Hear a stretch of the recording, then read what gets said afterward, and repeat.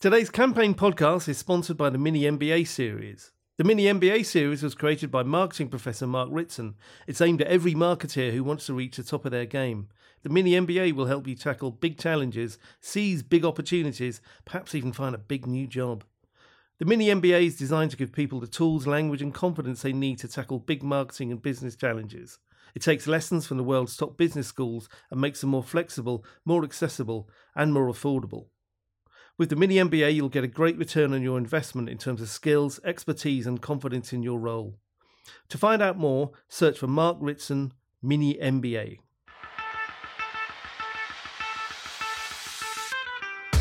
Hello and welcome to the Campaign podcast. I'm Imogen Watson, Work and Inspiration Editor at Campaign.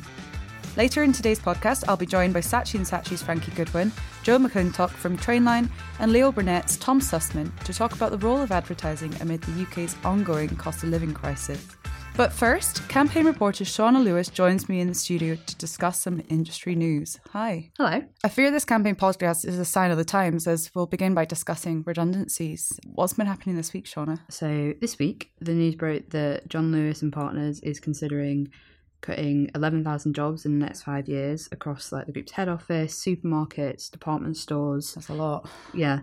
And then WPP, which employs about 115,000 people, is taking a restructuring hit of 125 million, which will likely to also include some job losses. Yeah, but we don't know if they've not confirmed that. Yeah, they've not confirmed anything about that, but it's looking likely. Which is... Yeah, well, it's never nice to hear about people losing their jobs and things. So. And you also broke some quite shocking news about Channel 4. Yeah, so earlier this week we wrote a story about Zaid Al-Qassab and Dave Cameron departing Channel 4. Zaid is Chief Marketing Officer and Dave is was Chief Product Officer. They both joined in 2019. But in an internal email, Channel 4's Chief Exec, Alex Mahan, said that they will be leaving their roles.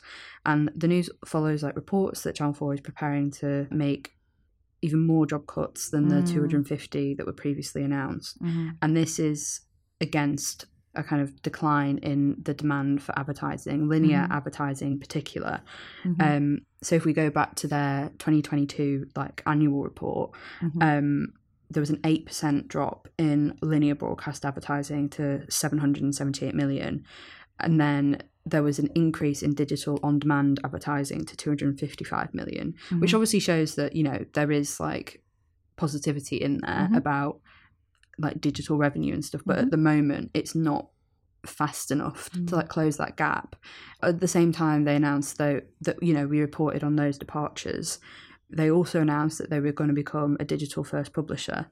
So they are moving with audience habits, the move to digital and things. And, maybe in a couple of years, you'll see those kind of, job cuts, kind of reversed. And, so they're going to become a digital-first... Well, the plan is to become a digital-first publisher by 2030. And it kind of seems like they're following in ITVX's footsteps, although maybe... better not to phrase it like that because they've also been planning to do this since 2020. But ITVX is, they've led. Yeah. ITVX has kind of led the way a little bit. ITV invested in ITVX, they invested heavily in digital, and they've really seen the benefit from it. Although they experienced a drop in their interim result revenue last year, the total advertising revenue dropped by 11% between 2022 and 2023. Their overall group revenue only dropped by 1% because it was bolstered by digital revenue. So it's that same trend of linear dropping and digital increasing, but the gap was kind of closer with ITV. And, the chief exec, Carolyn McCall, described it as the worst advertising recession since the 2008 global financial crisis. But in the same press conference, she was quite confident about their strategy. So there is kind of although in parts of it seems very strategic move, but sort of heading to some sort of resolve. Yeah, it's really sad, obviously, but there is a positive way forward. Sadly, obviously, these cuts have been part of a wider trend across the industry since 2023. Yeah, so according to the annual IPA agency census, in 2023, ad-land redundancies more than doubled from 2.1% of all staff leaving the role in 2022 to 4.9% in 2023. Which is quite a leap. What did the IPA put that down to? So they kind of pointed to high borrowing costs, persistent inflationary pressures, looming recession, and a tough trading environment. So the current state of affairs doesn't bode well for the rest of 2024 as we look forward. And it's likely there'll be a rise of freelance workers as a result? Yeah. So a recent study from Fiverr Pro found that 8% of marketing leaders know marketers who have gone freelance as a result of layoffs or like those return to office policies that we report so much about. And the study also found that most marketing leaders, like 54% of them, had more freelancers on their staff in 2023 compared to previous years. It's really interesting. Thank you, Shauna. Thanks for joining. Are you a marketer facing a big challenge or a big opportunity? Maybe you're moving to a big new job. Well, you need the Mini MBA. I'm Mark Ritson, and I launched the Mini MBA to pack every little slice of valuable learning into a tiny amount of time. It will give you all the tools, all the language, and all the confidence you need to tackle any marketing challenge. That's why we like to say, Mini MBA, major ROI. It's hard to remember a time before the cost of living crisis, which has impacted consumer and brand behaviour. And while the UK has hit peak inflation and interest rates are coming down, it continues to bite. Reports claim the crisis should ease by the end of 2024, but real wages compared to prices are not expected to return to 2021 levels until 2027. With me to discuss the role of advertising in this ongoing economic climate, I'm delighted to be joined by Frankie Goodwin, Chief Creative Officer at Saatchi & Saatchi London, Joe McClintock, Vice President Brand and Marketing at Trainline, and Tom Sussman, Deputy Chief Strategy Officer at Leo Burnett. Thanks very much for joining me today. Let's start with you, Joe. How is the cost of living crisis impacting spending habits? Have you noticed Trainline customers have been looking for lower prices? So I think when it comes to rail, our job is to always find people low prices. It's generally something that you're not really up for spending a lot more money on. It's kind of one of those things you want to get from A to B in the most fastest, most comfortable and cheapest way possible. So I guess we're continuing on the job of doing that for people. I think for us, it's about changing, people's habits and clearing away any confusion around excess cost that they might be paying today. And unfortunately, there are a huge number of rail discounts that are available today that perhaps people don't even know about. So really, for us, it's just about hammering those messages to help people find the best value from what is available out there today, and also creating new ways to find it. So in terms of changing behaviors and what people are looking for, not demonstratively, no, it's something that actually has always been the case, but it's just on us every single day in everything we do with regards of our product and our engineering teams and our marketing to convince people there are ways that they can save on rail. Yeah, I'm turning 31 this year, so I'm losing the rail card. So okay, well, I'll give you lots of tips. Yes, please, after the podcast. Frankie, how have you seen the cost of living crisis impact brand and consumer behaviour from your point of view at Saatchi's? There's a lot of value work streams, I can tell you that. It's a much more important metric than potentially it was. So yeah, no, I would say probably every client has a significant value work stream in terms of their comms. Tom, have you noticed similar trends at Leo's? Of course. I would imagine everyone in every agency in town is having those same conversations. Obviously, we're very proud to have a broad selection of clients. I imagine this conversation is happening with all of them, though. So I don't think there's a category that's exempt. I think, obviously, there are some categories like Joe Trainline where if you're lucky enough to work on an essential service, slightly different conversations will happen versus whether you work on a discretional purchase or a treat. Yeah. So McDonald's, for example, is a very different thing. But yeah, it's affecting us across the board. I think, though, it doesn't mean we're shutting down opportunities for creativity or doing right by our customers. So I don't think those things are put in jeopardy in the way that I've seen them described elsewhere. In fact, hopefully we can be more helpful for our customers than before. This just focuses the mind a bit. Could you just build on what you said there about restrictions with creativity? Do you think the cost of living has restricted creativity? Yeah, so I mean, it's not really something that crosses our minds, the idea of there being restrictions on creativity. We start instead really more from what can we do for our customer. So closeness to the customer means it's business as usual for us in a lot of ways. So as long as we're close to them and we work out what they need, and then we work out what role our brands can do to crucially help, it's business as usual for opportunities for creativity. Then we have to creatively answer those problems. So I'll be honest, it hasn't really crossed my mind that much whether we're going to suffer restrictions in creativity. It's more making sure we get it right when we're creative. That's the crucial thing, getting it tonally right and being as helpful as possible. And there's a lot of parallels, I think, with some of the anxieties, but the realities of what happened during COVID as well. I thought people assumed there'd be restrictions all the way through that, and that's just not what we saw. We saw brands get it right by their customers, and we saw, unfortunately, some brands didn't. But on the whole, we were all focused on just trying to do the best thing for our audience. Yeah, I think that's absolutely right. Yeah, I don't think it's about restrictions on creativity, because I think you're always looking for, tension in the work. And if there's nothing uncreative about talking about value. I mean, I think some creatives are a little bit allergic to a price point here and there. And, it's certainly not our favorite thing to think about. But I think it is an interesting conversation to have of don't be afraid of value and the sell when you're in a conversion mindset. And if you're in a very hard conversion mindset, then you need to be that anyway. But the concept of value is a very deep and interesting one, and very rich in terms of the work you can do. So yeah, I'm not worried about that. I might be a little bit more worried about production budgets than our friends in the planning department, but Yeah, that's fair enough. The role of advertising, I guess, by definition, is essentially to increase sales if you're to draw it back. So is there a sort of moral problem there about encouraging people to spend when a lot of the nation is financially restricted? I don't think there is. I guess if you're in tune with where your customers are at and what they need and they want, and ultimately you're delivering it in a sensitive way, I think absolutely it's fine to do that. I mean, ultimately, consumers are still buying. They're still buying discretionary things. They're still buying non-discretionary things.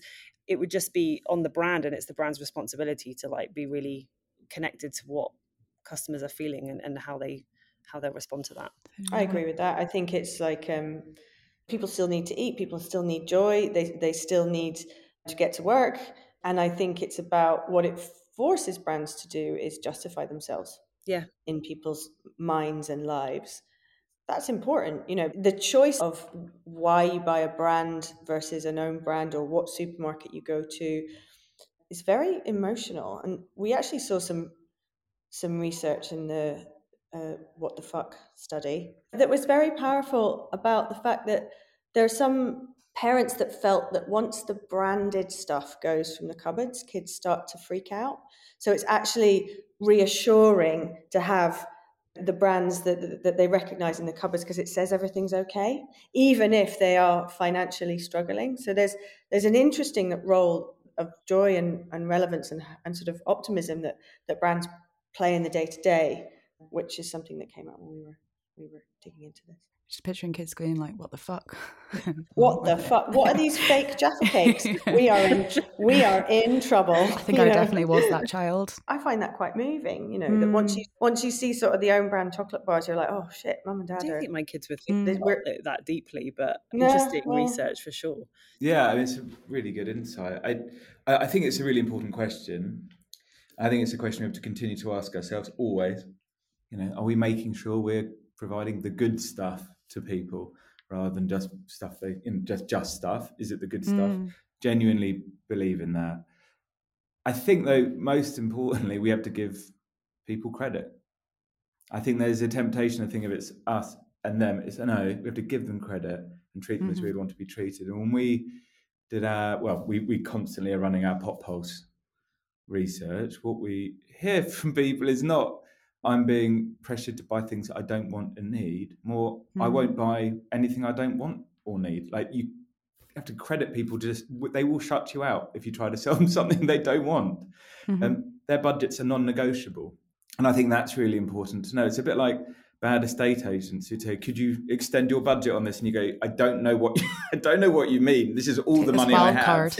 They're like, people are saying the same thing. So I think it's important to see it in that context and not just know your know your audience, but really respect them. Some of this is about like lifestyle choices, right? And I think like, I'll give you an example. So our job is obviously not only to help customers find the best price, the best user experience and all that jazz.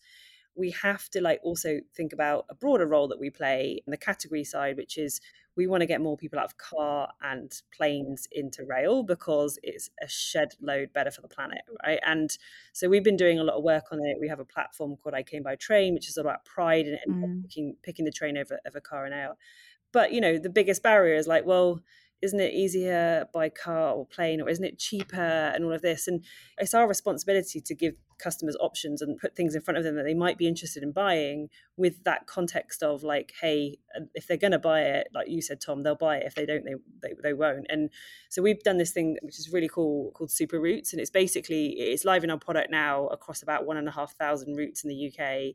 But we've identified across the whole of Europe all the routes that are as cheap as flying or driving or lower, and takes them the same amount of time or less time. And there are thousands of these, trust me. So we are currently like also not only trying to help customers get that value, and obviously, you know, value to people's cost, but it's also time, etc., but equally try and still promote something that's a lifestyle choice. And that's on us. It's not on, you know, making customers choose it, or, you know, demanding they choose different things, but finding ways that will work for them in a cost of living crisis. We've mentioned the word value quite a few times, but I've noticed this January there's been quite a lot of ads coming out that have sort of been focusing and pushing value for money, including McDonald's, which maxed out on a media site with a cheeky out-of-home execution to spotlight its saver menu. Tom, can you explain the strategy behind this? Yeah, I mean, really simply, it's the same strategy we've had for 8 years when it comes to save the menu with McDonald's, like getting your money's worth. Inherently, though, it's never been more culturally relevant. So it's about not just the price you pay, but what you get for it. And I think increasingly that's going to be very important for all brands to think about. We know the more we fixate on price, or any brand fixates on price, the more price sensitive we make our customers. So there is going to have to be a delicate balance of building valuable brands, not just value brands, for the future. And I think luckily McDonald's is set up for that. And our value platform is designed for that. It just so happens that now we can, you know, use it to ensure real relevance in the environment we're in. It was a really fun out of home.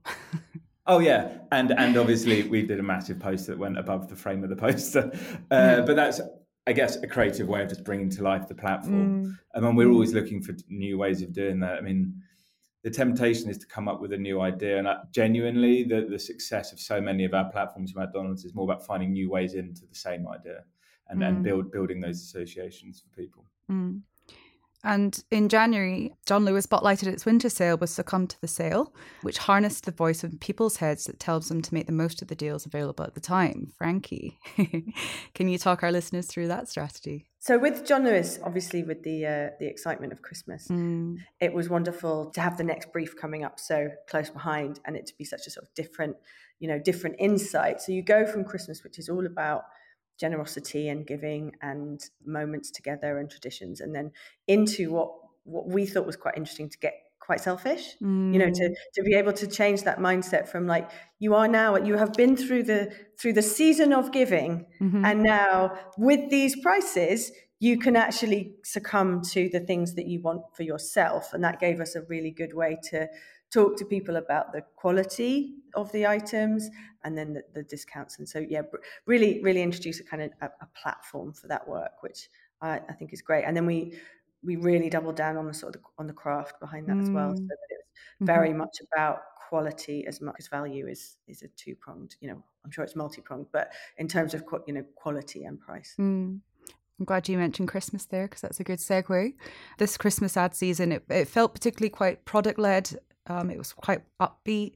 Would you say there was any learnings and sort of any indication on the approach to take with ads in this current economic climate? Yeah, it was great to see such a buoyant and joyful suite of celebratory ads. And I do think it's possibly a reaction to realizing that people didn't need a reflection of their troubles or their worry, their financial stress. and that they needed brands to sing songs and through oven gloves and have presents spat at them by big Venus flytraps. I think that was, or Buble. I'm trying to please everyone here. Very democratic. But I think it was a joyful season, and the ads that came out were, I think, in tune with what the public wanted. I think. Yeah, I couldn't agree more. Genuinely, I think the biggest learning from Christmas, and we learned it with our own Christmas ads, but just in general, and we learned it from our research platform recently, is we need to care less and help more. Obviously, I've been slightly bombastic there. We obviously need to care deeply, but in terms of how we use our advertising, I think there's been a misconception that we need to spend all our time saying, we care so much, here are the things we know you're going through, and showing mawkish compassion. I think what we need to do is know that stuff and then answer it with genuine help. And this Christmas, I think people did that with providing a bit of escape and a bit of a laugh and a bit of a smile. And actually that ended up being the most meaningful sort of help we could have given. So I couldn't agree more with what Frankie said. And I think across the board, advertisers turned up and really did it well. I think there was very little not to like. All the main offenders, main sort of stars were there. It was nice to see offenders. Nice to see the carrot back, and obviously lovely to see. We're very proud of singing Oven Gloves, and they did very well. Yeah, it was fun, and all the Macca's goodness, but it was all coming from the place of how can we give people a bit of a smile. And I'm hoping, as an industry, we learn that's our role, is to work out how we can help, not just reflecting what people feel. To be honest, for me, it's quite funny because we have a very seasonal business, because ultimately people travel at different days and moments of the year. Christmas for us actually really starts in terms of not production, but actual campaigning in September time, because it's around seat releases. That's people want to get home for the cheapest possible price to see their loved ones or their friends or whatever it might be. So for us, it's less within the moment of Christmas. It's actually let's get you home for Christmas as cheaply as possible and as comfortably as possible. And then actually after Christmas, it's right, you're going to go back to work. Sorry about that, guys. But actually, hey, you're going to start a new year and cash might be tight after, I know it was for me after Christmas, spending lots of money. And here's again how you can save. So I think practically not all brands live in the same space of gifting and joy at Christmas. Actually, they also can play a very functional and practical role for people who are trying to navigate that period. For sure. As mentioned previously, the UK has hit peak inflation and interest rates are coming down. Do you think people are growing more confident with their finances? Have you noticed the difference? I would say they haven't. I really wanted to end on a high point. No, so I think we can. But obviously, what we're seeing, again, I'll mention the Pop Pulse research because it's always the front of our minds here, but we know that people aren't. It's a genuine concern. There is genuine uncertainty still. And like you said, it might be 2 years before things start to even out. So it is a concern. But, and I think this is a positive but, or an positive and, that's what a positive but is. And that doesn't mean it's what's occupying their thoughts all of the time. So what we've seen is a shift in attitude from people coping with that and working out how to make ends meet, and instead now hoping a bit more how things are going to get better. So the quant that goes along with our survey suggested that, because we had people choose what their main feeling was in January this year, and 40%, so almost half, said hope, compared to 20% saying anxiety or other negative emotions. So yeah, I think we should not imagine that people are feeling great about their finances, but at the same time, we shouldn't imagine that's all they're feeling. There is opportunity for so much more nuance and so many other emotions, and the daily reality for people is much more hopeful than that. So I think for me, just on that one, I think it's I don't think it's negatively fear or kind of negative emotions like that. It's actually probably more of kind of confusion. I'll be quite honest. There's a lot going on. There's a lot of things that actually people need to contend with from a cost of living perspective. And from our point of view, it's actually, we kind of need to make it a lot clearer for people to figure out how to navigate how to get a best price or for what they're trying to do. And I think what I say this kind of like it is our job permanently to do that, right? But actually, when you've got more and more kind of negative messages out there, or kind of ways to save, or ideas, or you kind of got to find a way to cut through and help people, right? And I think that's where advertising is brilliant and creativity is brilliant, because you don't have to be like really boring and functional and like a robot to help people. You can actually do it in really like cool and interesting and memorable ways. So for me, I think maybe advertising can create also the hope as well, right? It can clear away confusion, create positivity around maybe a negative topic.